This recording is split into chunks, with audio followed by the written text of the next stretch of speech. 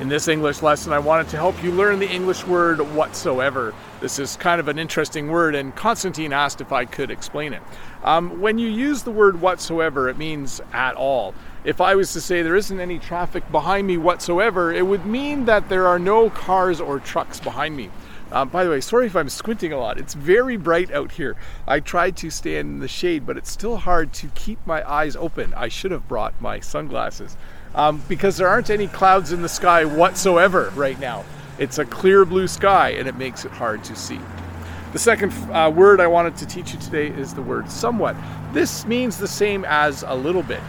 You could say it's somewhat cold out here today. It's -2 degrees Celsius, so it's not super cold. It's just somewhat cold. It's a little bit cold. When I make my English lessons, I'm sometimes somewhat talkative, so I'm a little bit talkative. I talk a little bit too much. So to review, when you use the word whatsoever, it means at all. So there's not a cloud in the sky whatsoever. Today there weren't any students at school whatsoever because we don't start teaching until tomorrow, which is actually today for you. Wednesday is the first day of second semester. I'm making this video on a Tuesday.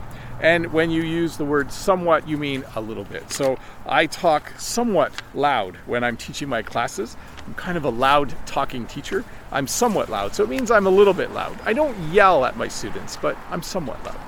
But hey, let's look at a comment from a previous video. This comment is from Padma, and Padma says, I can't get my paper open, so I got my gloves on. It's somewhat difficult to get the paper unfolded.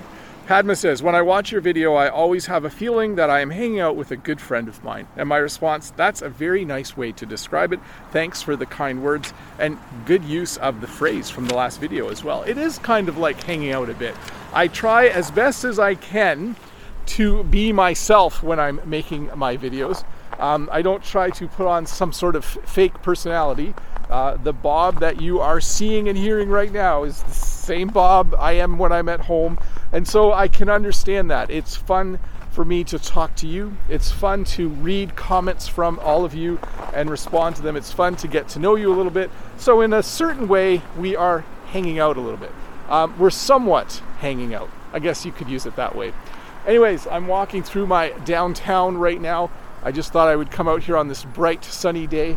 I'm not sure where my sunglasses are. I thought they were in the van, but they're not. But I'm just taking a little stroll here, just having a look around.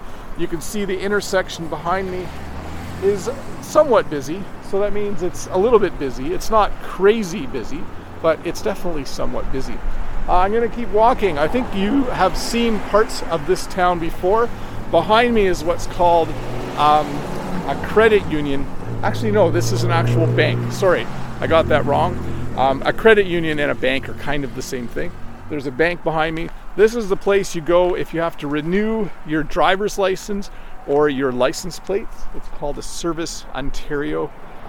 It's a little place where you go when you need to do that. I'm just going to walk over here in the shade so that I can see how much time I have left. Oh, 30 seconds. That's great.